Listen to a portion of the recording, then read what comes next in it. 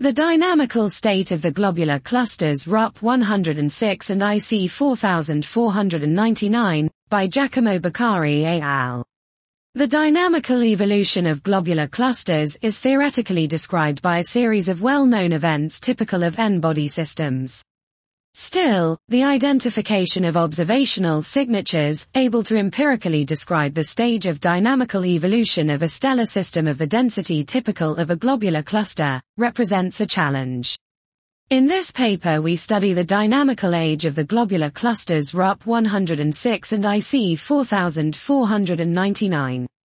To this aim, we study the radial distribution of the blue straggler stars via the A+ parameter and of the slope of the main sequence mass function. Both traces show that RUP 106 and IC 4499 are dynamically young clusters where dynamical friction has just started to segregate massive stars towards the cluster's center. In fact, we observe that the blue straggler stars are more centrally concentrated in both clusters than the reference population. On the same line, we find that in both cases the slope of the mass function significantly decreases as a function of the cluster-centric distances. This result provides additional support for the use of the radial distribution of the blue stragglers as a powerful observationally convenient indicator of the cluster dynamical age.